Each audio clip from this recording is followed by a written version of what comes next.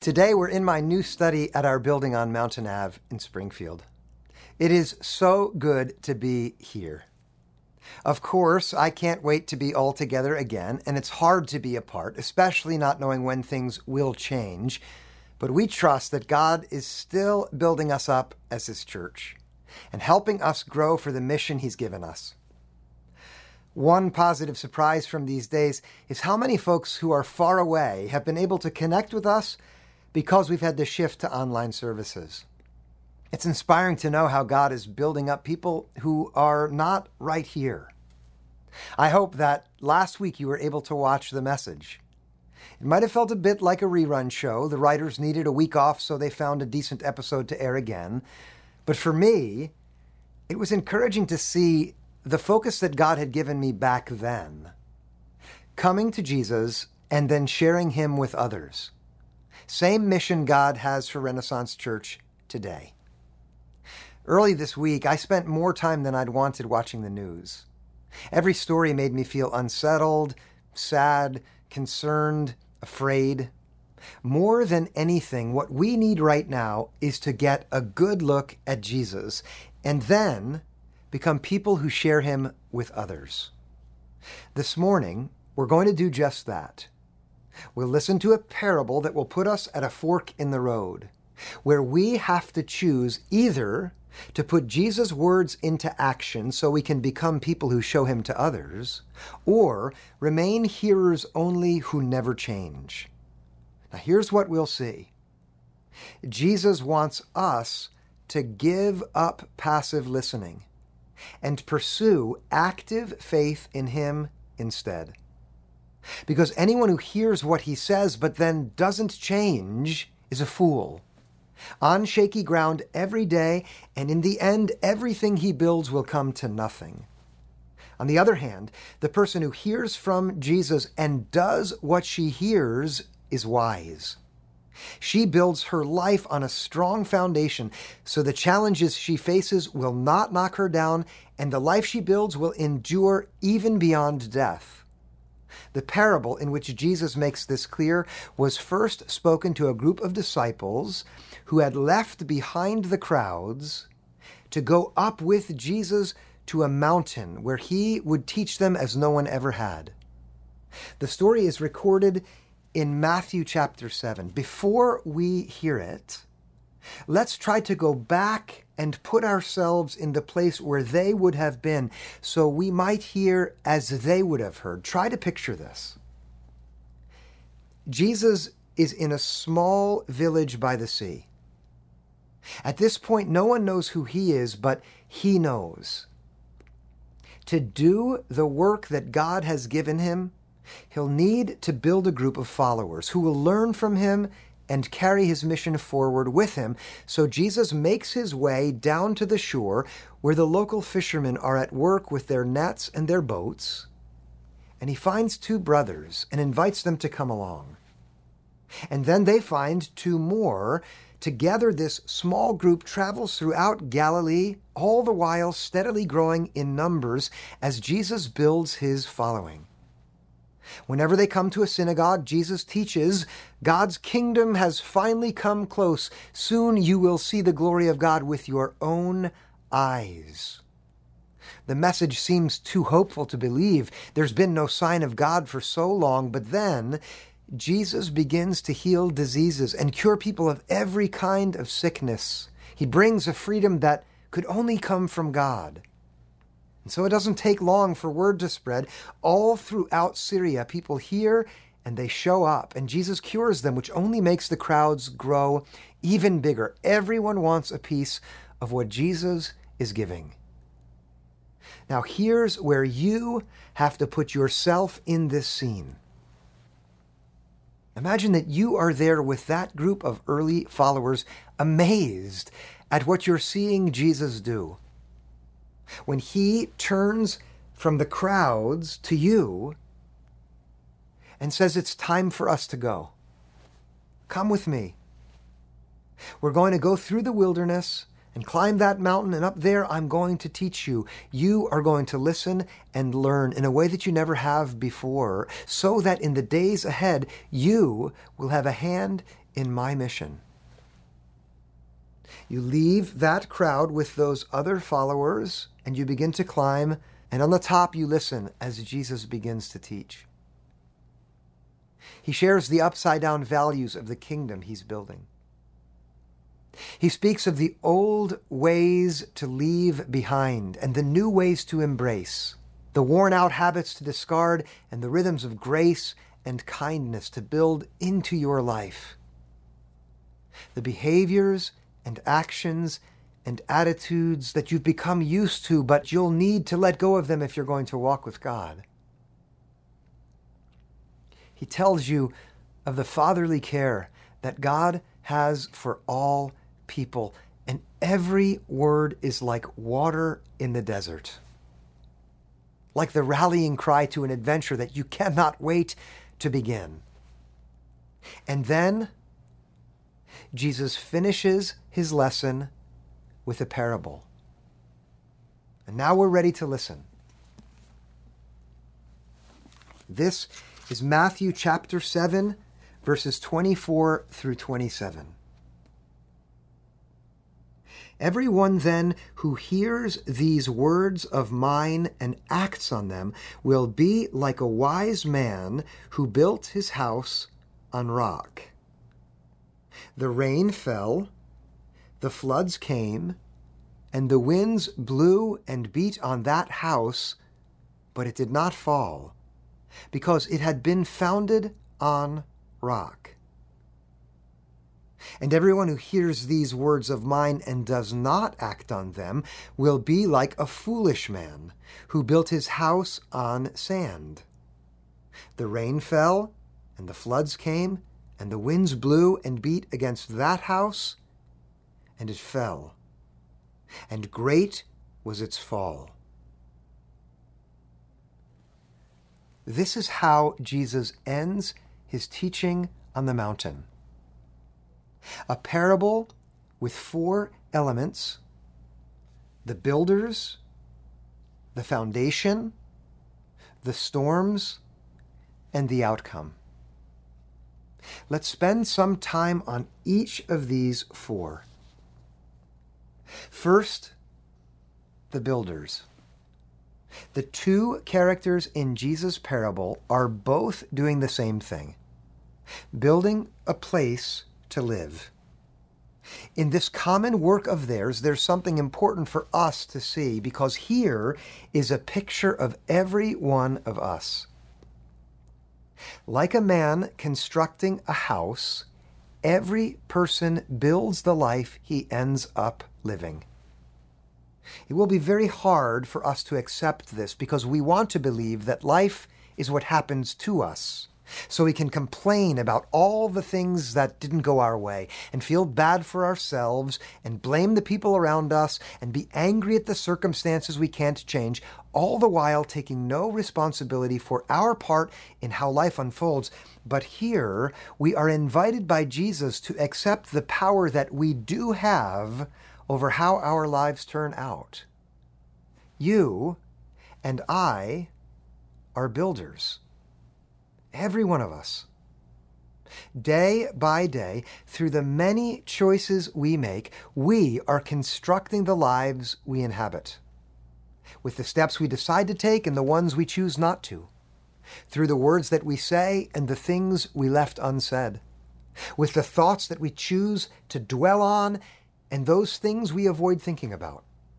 The attitudes we nurture and the habits we feed, every one of these little decisions is another element we build into our lives. And Jesus wants us to take responsibility for the fact that we all have a hand in building the lives we dwell in. The builders in Jesus' parable teach us this. Now the second element in his story, the foundations.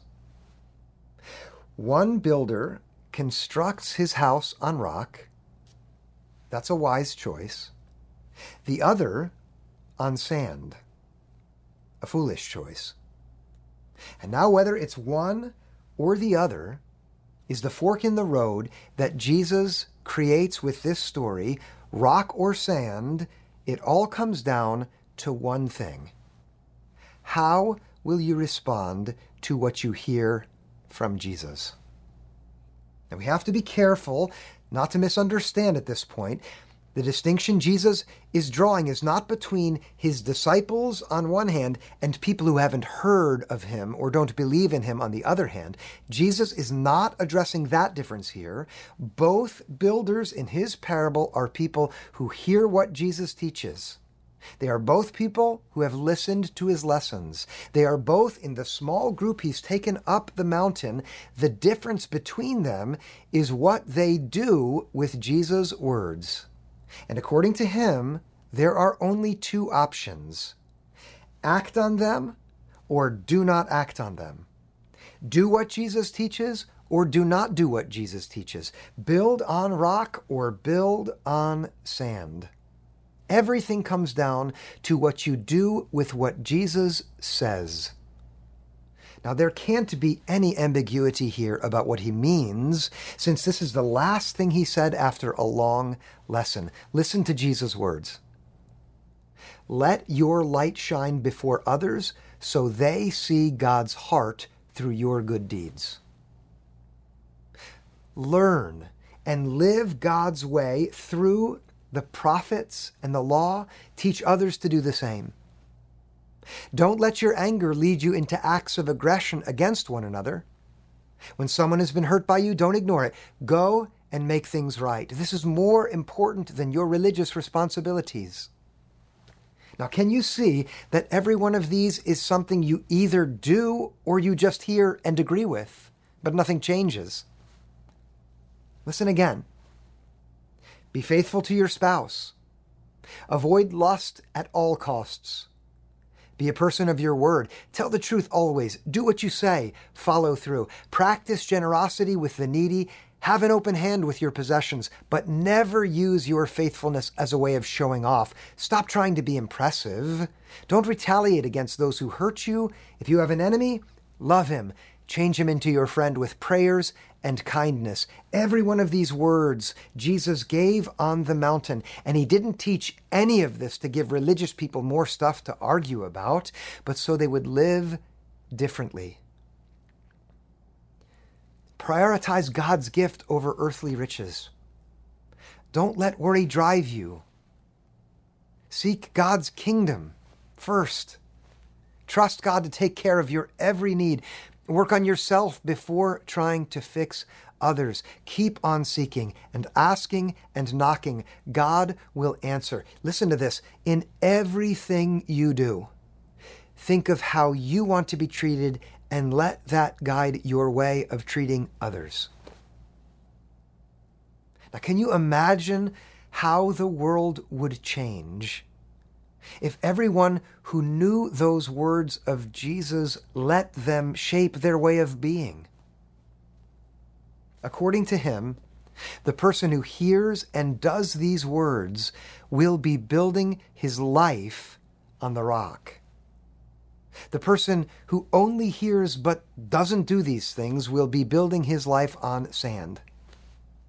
And the difference between these two may be hard to see for a time, but it becomes especially clear in the light of the third element in Jesus' parable, which is the storms. Now, here's a fact. Jerusalem, and the region where Jesus was teaching, has the same annual rainfall as London. But in England, the rain is spread out over 300 days. In Jerusalem, it all falls in about 7 weeks, which means flash floods that are completely devastating, overwhelming external challenges that no one can control. The storm captures the emotional and spiritual challenges that all of us have to face. The struggles that make us feel like we are sinking, without help, going down into the depths. You know what it's like to face storms. Relationships that are on the rocks. Business plans that fall through. The tedium of another day of facing the same routines with no relief in sight. Deepening political divides that are stoking fear and hatred that bring out the worst in all of us. Anxiety about what's going to happen in our country. Exhaustion at the lack of progress in so many areas where we ought to be further along. The invisible threat of a deadly virus with no clarity about what to expect in the days ahead. Doesn't it seem like it just keeps raining? The wind keeps battering everything we're trying to build like a flood that keeps on rising. But here, Jesus' story has a third bit of wisdom for us that can save us from having the wrong expectations if we choose to follow him. Both of the houses in his parable are battered by the same storms.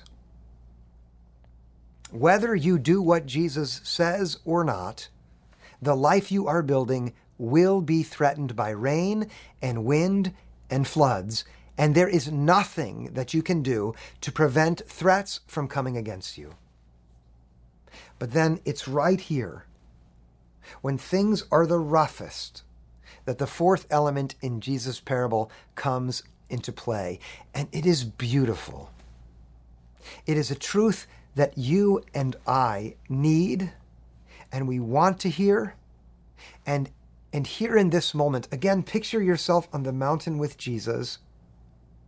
He invites you to take this fourth element, the outcome, right into your heart and let it give you courage for this storm. The house on the rock will withstand the flood, but the one that's built on the sand will be washed away. And here, we must be as clear as we can.